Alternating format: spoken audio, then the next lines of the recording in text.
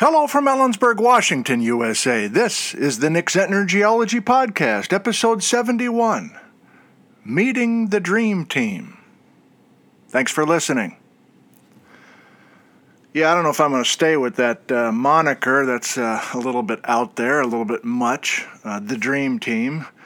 But for now, I guess we'll use it. It was brought up the other night at the campground, so I'll fill you in. It's the last day of July, over 100 degrees Fahrenheit again this afternoon. We've had good luck here in the Ellensburg area, the Kittitas Valley, and much of south central Washington as far as air quality. But many of you probably are aware that there are plenty of wildfires here in the Pacific Northwest, and that includes northern Washington, and that includes the North Cascades, so much so that Washington State Route 20 has been closed for a couple of weeks. Okay, well, what's the problem there? Well, this dream team, this group of 3 field geologists who have this multi-year National Science Foundation grant, had planned on devoting most of their time in the next 5 years to bedrock units and major faults that are exposed along the Washington State Route 20 corridor. This is the route over the North Cascades. This is the east-west highway that crosses Rainy Pass, Washington Pass, etc. On the east side is little towns called Methow, Carlton, Twisp, Winthrop. If you're in the Pacific Northwest, you maybe know those little communities in that area. I barely know that area, so I was especially excited to get up there and learn some geography as well as some basic geology as I continue to bone up on what's going on up there. But the group of geologists, the dream team as I'm calling them, why not? Let's do that right now. So Michael Eddy, Purdue University, Stacia Gordon, University of Nevada, Reno, Bob Miller, San Jose State University. That's the dream team. So I was just going to let that fade away. I used that moniker last fall. If you're a regular viewer of the YouTube channel, I did a full, even on this podcast, I was recapping those, I guess, right? So most of you are then aware of my Exotic Terrain A to Z series, 26 shows, trying to teach myself the most up-to-date work that's been done on the exotic terrains of the North Cascades and beyond. And at the beginning of that series, which I started in September of 2020, and it ran through Christmas, 2 shows a week, at the beginning of that series, I kind of gave the backstory for why I was doing the exotic terrain live streams. And it was to prepare for this past week. In part, I also just bothered me that I had been so out of touch with exotic terrain research. So just personally, it just helped me feel better that I was learning some basics, and in some cases more than basics. We got kind of deep in some of those sessions. But anyway, along the way, I was trying to describe Stacia and Bob and Mike, and I didn't have a way to describe them, and it was too wordy to say the NSF group that is devoted to North Cascades research in the next 5 years. And so I just called them the Dream Team. Well, if you're a sports fan, you know about the Dream Team. That's a label for the 1992 Olympic men's basketball team from the United States. That's the Olympics that was held in Barcelona. And as memory serves, that's the first Olympics where NBA stars joined the Olympic efforts, and they dominated. And in the history of basketball, this is not a sports podcast, but in the history of basketball, that Dream Team year, when on a global stage, the Michael Jordan, Larry Bird, John Stockton, Charles Barkley, etc., Patrick Ewing, those guys are all my age, basically, and on a global stage, many around the world were consuming what these guys could do for the first time. And 30 years later, we have a lot of international players in the NBA, and many point to that Dream Team season as a way to boost. What am I doing? This is a geology podcast. Anyway, so I called them the Dream Team, these three geologists, and I was very excited, and still am very excited to be associated with those guys. They're all extremely well-respected and accomplished at different stages in their career. So I met them. I spent 2 nights this week camping with them, and I want to tell you about that and give you a sense of what I was able to learn in the last few days. I'll finish that thought then. So, Stacia, part of the Dream Team, we're sitting around drinking a little wine, a little bit of beer, and, having a good time. And at one point she says, "Did you call us, I think you called us the Dream Team last fall. Were you serious about that?" She said, "I was chopping vegetables or something during that live stream last October, and I was kind of half listening to what you were doing, and then you called us the Dream Team." And she said, "I just laughed out loud in my kitchen listening to you call us that." So, I don't know. I got to come up with another, I think. But for now, they're the Dream Team. Okay. So what do I want to do with this show? There's way more that I can talk about than just one 30-minute episode. I think I just want to report on what I learned about those three guys, and you know what I mean by guys, just guys and gals together. Yeah, and I haven't even looked at the footage that I filmed when we were out there doing some work together and hiking. So I don't know, maybe I should have watched all that stuff first to actually get a sense of what they said on camera. But I don't know, I want to do this. It's been on my mind. It was a great experience with them. And if you're confused already, well, wait a minute. You just said Highway 20 was closed because of smoke and fires, or smires as it's known in the business. Just kidding. So where did we go? Well, there was Plan D, basically. These guys are out of cell range, and I was in Wisconsin for last weekend visiting my mother and going to a family reunion, and so there was a little sporadic interaction, texting between me and Mike, Eddie, and then he finally said, "Hey, we finally know what we're doing. We just got out of the back country, and we still can't go to Washington 20. That was our original plan, but how about we meet you at Foggy Dew Campground?" So I said, "Sure, Tuesday night, see you there. I'll roll in early evening." And that's what happened. So I left Ellensburg Tuesday mid-afternoon. Took me about 3 hours, drive up and over Blewett Pass, the old Chumstick stuff and the Squawk stuff, and down through Wenatchee, up past Chelan, and then as soon as I get north of Chelan, I lose it. I lose my knowledge, I lose my bearings, I lose a lot. It's for whatever reason, I just have not gotten up there much. Probably 2 times in my life I've been up in that area. So I'm officially really pumped now. So as soon as those fires are done, and I don't know if I have to wait till October for that or not. Maybe I do, but I don't know when they'll reopen 20, and I don't know when those skies will clear a little bit up there in the North Cascades this year, if at all. But if it does, I'm going to be up there poking around. And by poking around, I mean just kind of scanning outcrops using Marley Miller and Darrell Cowan's Roadside Geology of Washington, 2nd edition book, where they feature that drive. I want to do some day hikes from up there, get a sense for where I can do a pop-up episode or 2. I'll tell you about that in a second, I think. So anyway, that's it.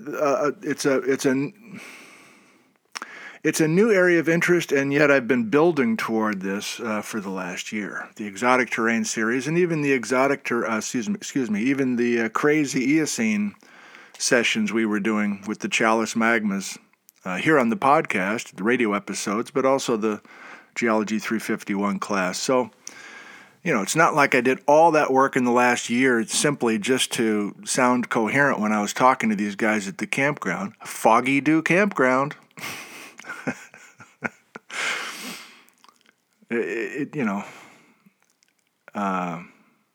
all that prep was not just to put a couple sentences together and have them make sense. But I did feel good that I had a working knowledge for their work, and we had some interesting conversations while we were there.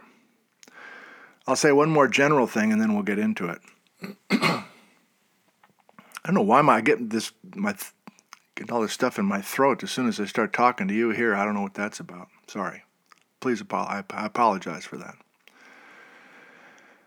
Please apologize to them. I just did. I'm talking to myself now. You know, when you meet geologists for the first time, I guess when you meet people for the first time, especially if there's reputations and professional experience and act a certain way and you're so eager to impress the other person. I'm talking generally now. I don't know if I'm talking about you, but I have found that when you meet professional geologists, if you invite them to come to your campus to give a talk, and then it kind of falls into this boring stuff. It's, oh, you know that person, I know that person. Yes, I've done that. I did a grant with that person, and it's all this kind of name dropping BS, and nobody really is that familiar with the other person they're talking to, but they kind of fake it and pretend they know what's going on. Well, my first message here today at the 11-minute mark is that the Dream Team are 3 excellent geologists from all accounts, and they're just nice people. And that feels good. Now, did they know of me a little bit? Sure, that helps.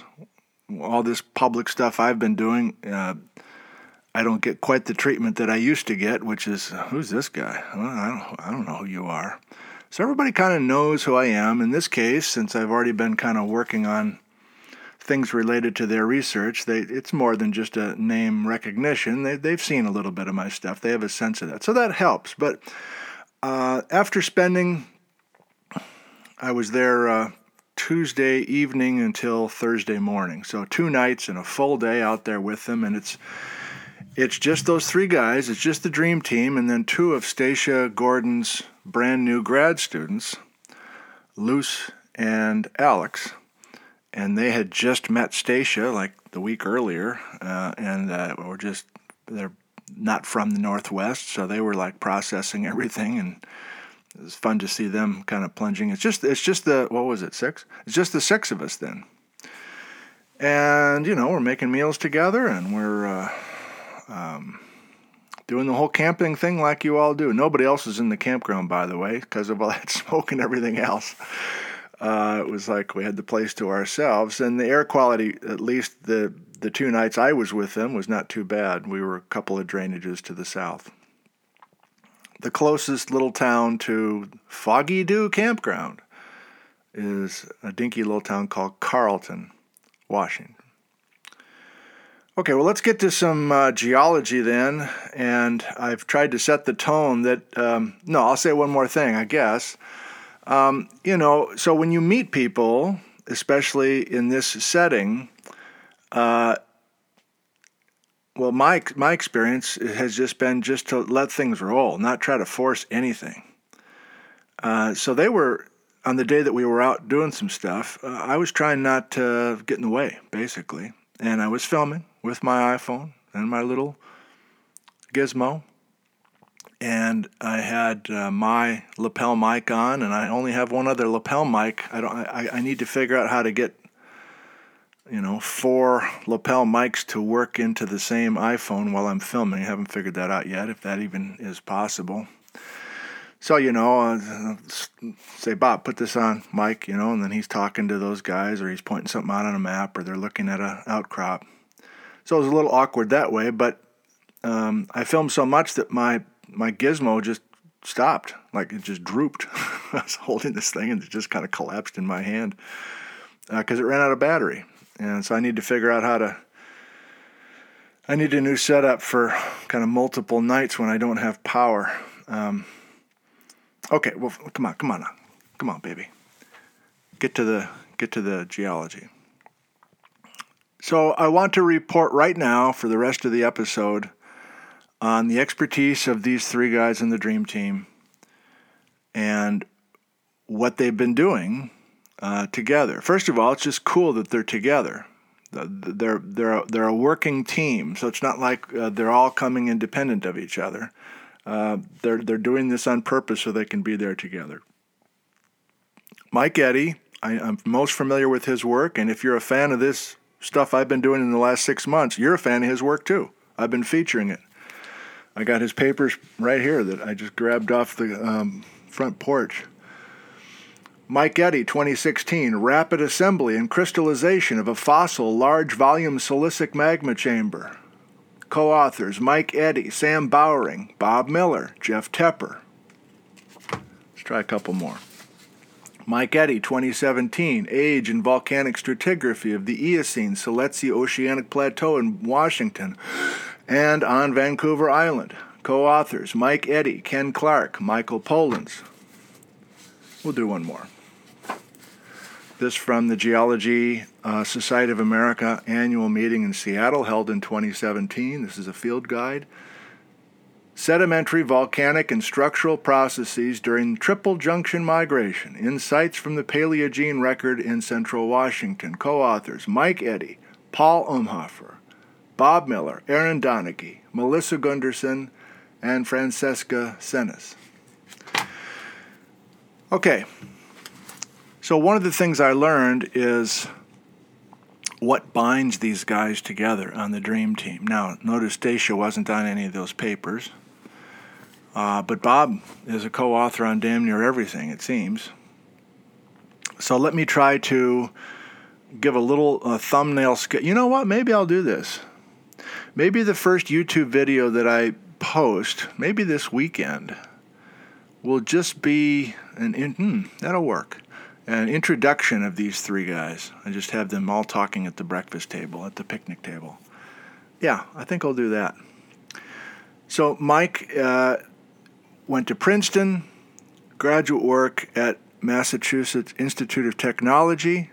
His advisor, Sam Bowering. Big name. Let's go back to that in just a second. But Sam Bowering is the common thread between these three guys of the Dream Team. They were talking constantly about Sam, who tragically passed away 2 summers ago.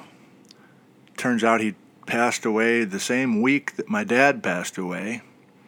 So if you're familiar with the backstory on this Dream Team and how I got associated, Mike Eddy emailed me out of the blue 2 summers ago, and I was back in my childhood home, helping my dad and relieving my mom in the last couple of weeks of his life. And I said, Mike, I can't deal with this right now. I'll get back to you. And he was very kind and said, no rush. I understand. Well, he was dealing with the last few days, I guess, of his advisor, Sam Bowering. I'm gonna get sidetracked, so let me just say a couple things about Sam Bowering. So Sam Bowering, as I'm learning about him, Mike Eddy was the last graduate student of Sam Bowering. Sam Bowering was a close associate of Bob Miller, and there's some connection, I'm losing it right now, about how Stacia was connected to Sam Bowering. But Sam Bowering is a big name. I don't want to do his whole life story here. I did do some reading as soon as I got back to town, had some internet. I looked him up, read his obituary, read kind of heartfelt tributes to his efforts at MIT, the University of Kansas before that. But the main message is Sam Bowering developed this lab at MIT that was using a very sophisticated zircon dating technique, uranium to lead, as I understand it, that was developed by Jim Mattinson in Santa Barbara. Okay, now hang on now. Jim Mattinson is the father of Chris Mattinson, who's the guy that lives 2 blocks away from me. Chris Mattinson teaches and does research here at Central. And so it is a small world among these cats. And that was one of the biggest things I learned this past week, that Jim Mattinson had devised this new technique. I totally missed that earlier. So for Mike Eddy and others associated with Sam Bowering's lab to come up with these crazy precise dates that I've talked about before. I've talked about how remarkably precise these dates are with very minor error bars. And it's such an amazing technique that Mike, and that's what the Dream Team in part is doing, is they're revisiting outcrops from 30, 40, 50 years ago. They're finding samples, and Mike's bringing them back to his lab, and he's using this Bowering/Mattinson technique to come up with this very precise dating process for these rocks. And you're like, okay, well, what's the difference? If it's 53 or 45 million years, give or take a couple million years, is that a problem? Well, I'll refer to the last few podcasts when I was reflecting on Geology 351. Everything goes crazy. Do you remember? Everything goes crazy as soon as we accrete Siletzia. In the neighborhood of 50 million years ago, everything goes crazy here in the Pacific Northwest. And you're like, could you please expand on that? I don't know what you mean by crazy. Well, I guess you're going to have to re-listen to a couple of the previous episodes, and I'll try to give you a couple of experiences or examples today before we quit. But that precision is needed because everything appears to just be happening at the same time in the immediate aftermath of Siletzia's accretion. I'll give you an example right now. Because of this smoke thing, Mike at one point, a couple days ago, says, I didn't anticipate I'd be in the southern portion of the Skagit Gneiss trying to work with the Ross Lake Fault Zone, Bob. Stacia, was talking to those guys, kind of talking out loud. Because again, just because of circumstances, was pushed south from Washington 20. But Mike's now pretty interested in this. Like, how big a structure is the Ross Lake Fault Zone? Why does the Ross Lake Fault Zone, I'll give you a couple basics. If you look at a map or just look up any map of the North Cascades, you see one of these, the first thing that you notice, I think, is this major fault where there's a bunch of bedrock units that are offset, strike slip for the most part, but probably some up and down.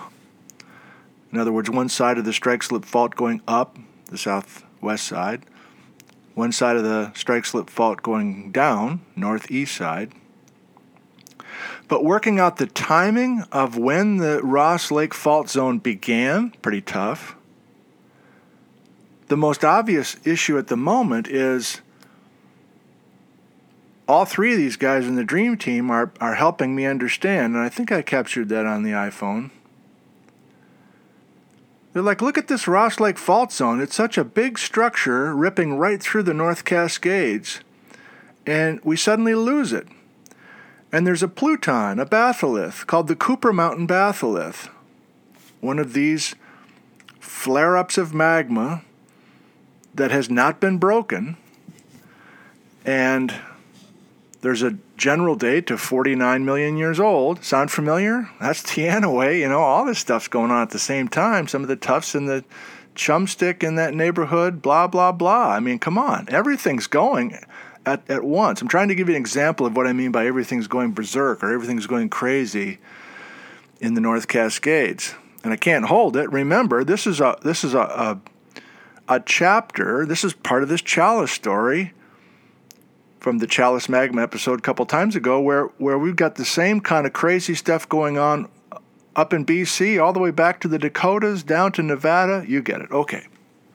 So Mike coming up with these high-precision dates will be a major help in understanding how important the Ross Lake Fault Zone is. Now, that was a surprise to me. Didn't realize that was going to be what we were looking at and thinking about when we were out there. It was a surprise to all of them, I guess. They weren't planning on being at Foggy Dew Campground.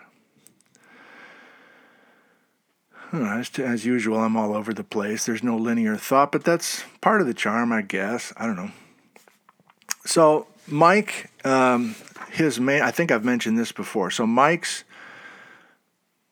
if I had just had to kind of give you a thumbnail, I guess I'm practicing in real time with you. How can I describe the expertise or the specialization for each of these three Dream Team members? Mike is the Pluton guy. So go from Pluton to Pluton. Think like big blob of granite here. I'm going to sample it. I'm going to take it back to my lab at Purdue University. I'm going to run it through all the instrumentation. I'm going to have some grad students involved in this. We're going to get all sorts of brand new geochem and brand new high precision dates for each of these batholiths, like the Cooper Mountain batholith, which puts the brakes or locks up the Ross Lake Fault Zone, it appears. Bob is mostly a structure guy.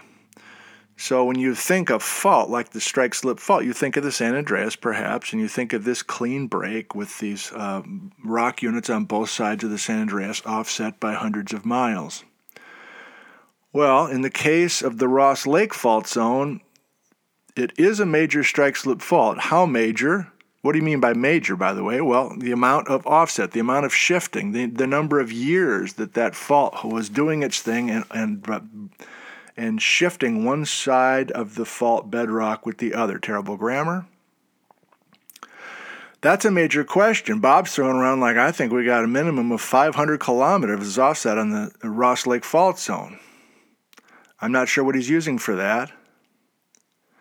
But Bob's kind of focusing on that. My point here is that we were in the area of the Ross Lake Fault Zone the last couple days. And along the Ross Lake Fault Zone, it's called a fault zone because there are myelinites. There are rocks that are the result of offset on the fault, but it's not brittle. It's smeared rock. It's rock that is got temperature and pressure conditions to kind of create this kind of taffy look to the rock, which is one way to actually locate a fault if it's an old fault. And I think I'm accurate in saying this. I asked Stacia once, and I think she kind of, I forget, I'll have to watch those video clips. I think the idea is if you get deeply into the San Andreas Fault, let's go down to California just for a second. And if we look at the rocks on either side of the San Andreas Fault today, we know that there's been hundreds of miles of offset on the San Andreas Fault. But if we're below the surface a fair amount, I think we're going to see that sheared rock, that myelitinized rock, that taffy or, I guess, ductily deformed rock. It's a shear zone. And yet at the surface, it's not a shear zone because the temperatures and pressures are much different, and we brittly crack the crust, essentially, cleanly. So as I understand it currently, this may change.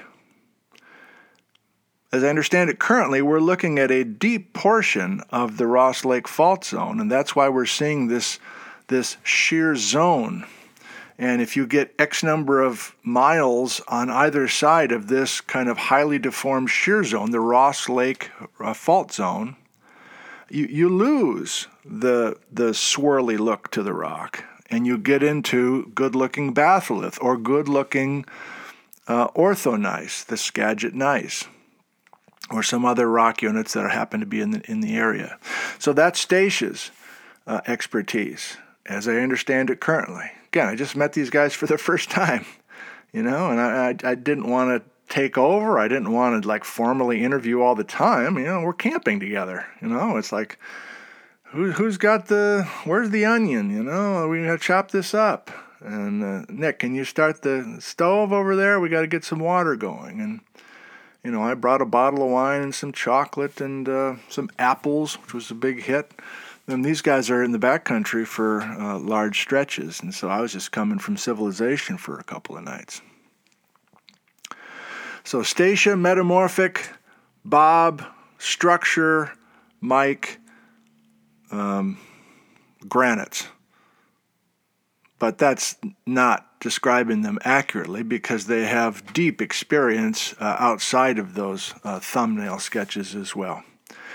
So there'll be plenty more coming once I actually look at the footage and remember what they actually said. When you're filming somebody, you're kind of half listening. I try my best to listen carefully to what they're saying to keep the conversation going. I'd say, 80% of my attention is on that. But there's always 20% where I'm glancing, do I have them framed properly? Is the mic working? Is the blue light on? That sort of thing.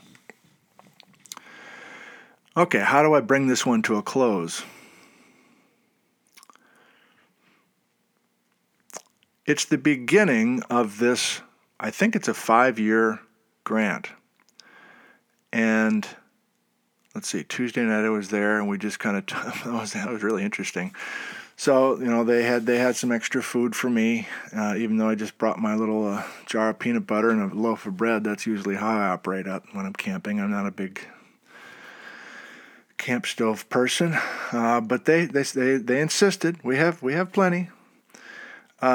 So we had a nice meal, and then we started talking about what I've been doing, and I'm trying to get the backstory and what ties them together. And Sam Bowering is the person that really kind of unites them. Now I should add that Mike is in his early 30s, if that, just starting his career. Stacia is about to turn 40, mid-career, and then Bob. This is his 48th summer in a row that he's been in the North Cascades. I repeat, 48th. And so, I could spend a week talking to each of them about their work, especially Bob, I guess, with pushing 50 years of this. Pretty fit for a 70-year-old, by the way.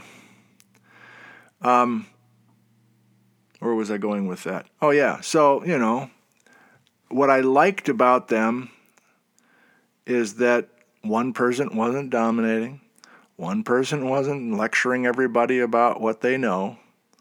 There was a strong level of respect between the three of them. Now, this is not the first time they've been associated with each other. Again, co-authors, Bob and Mike, and Stacia's been in the middle of much of this as well. So they have a working relationship. I don't have a good sense if they've been in the field much together. I don't know that.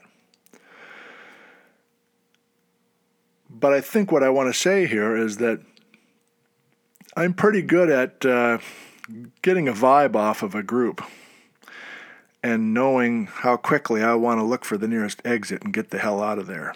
And more often than not, I'm looking for the nearest exit. How do I get out of this?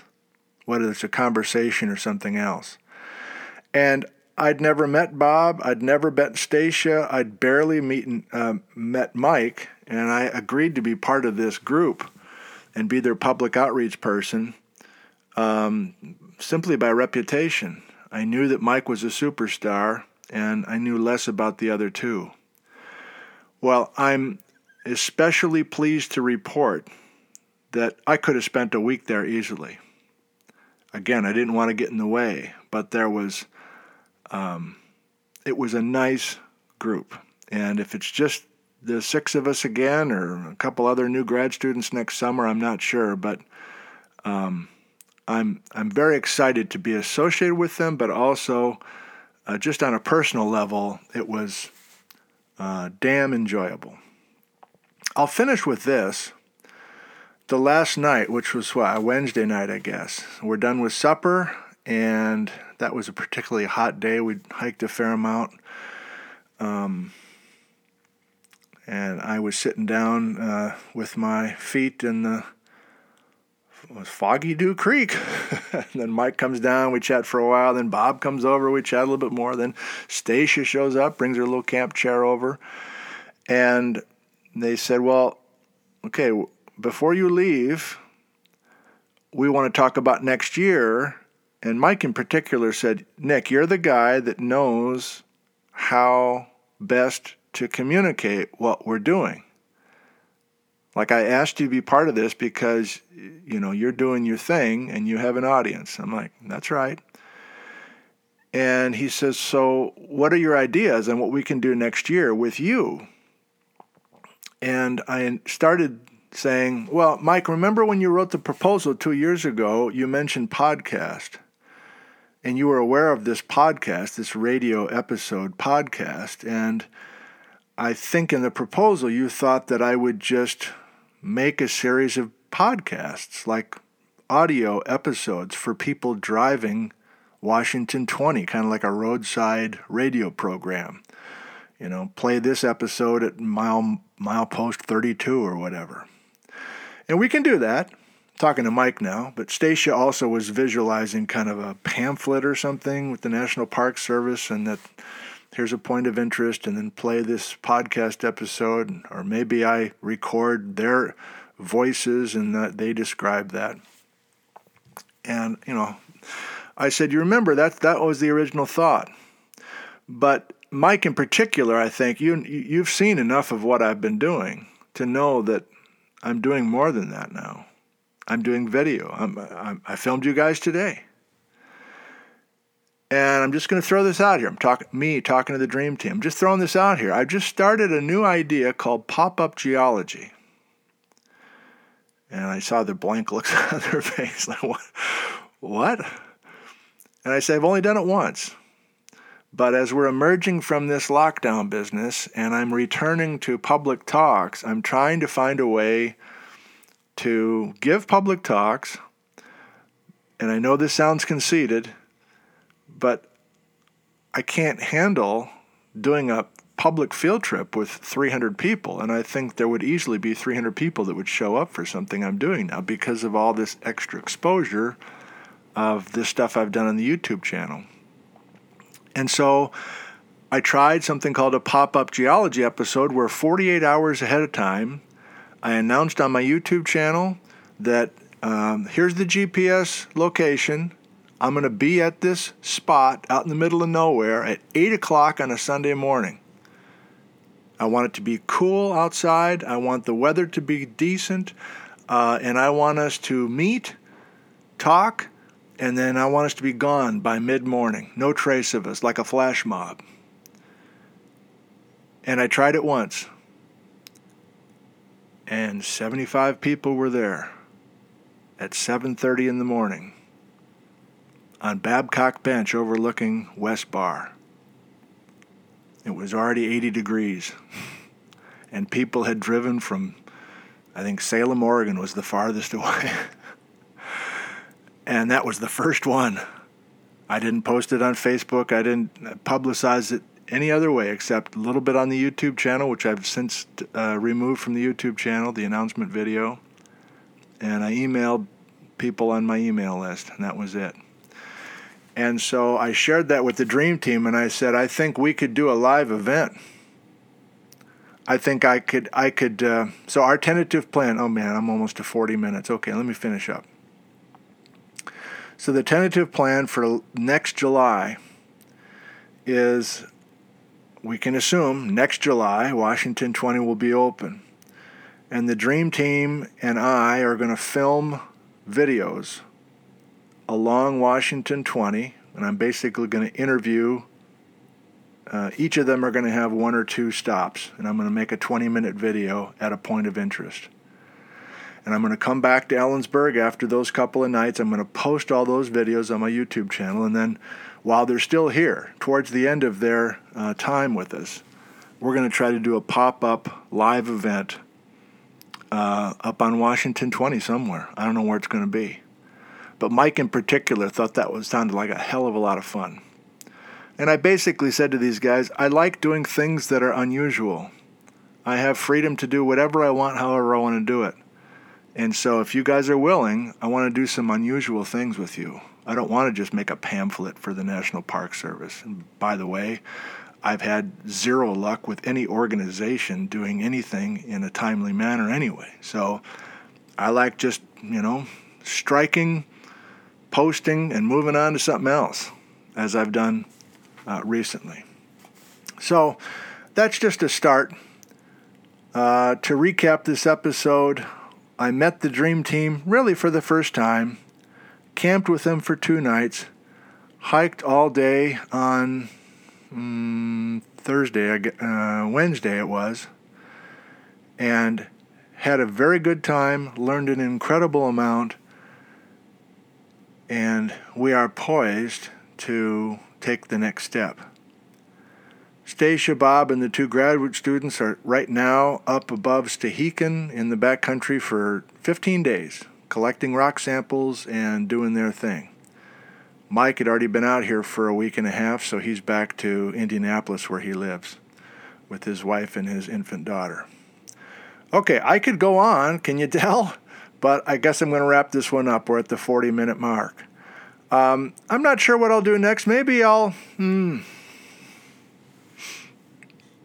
not sure what I'm doing next with the radio episodes, but I appreciate you listening to this one, dear listener. Apple Podcast has just come up with a new way to share analytics and that sort of thing, and actually looked at them. And so I'm kind of flabbergasted by how wide a reach this podcast series has. I didn't realize it was as big as it is. I'm getting all sorts of emails from podcast companies. I don't know. They're like, here's how you can expand your reach, and here's how you can monetize. I'm like, I don't even reply to those. But I guess they see that this is a quote-unquote successful podcast, and they want a piece of the action. Well, that's not what I'm in it for. I'm in it for you. That means I'm a hero. Feels good. Just kidding. Thank you, dear listener. I appreciate you waiting till the end before you move on to the next podcast. Thank you. I love you, and goodbye.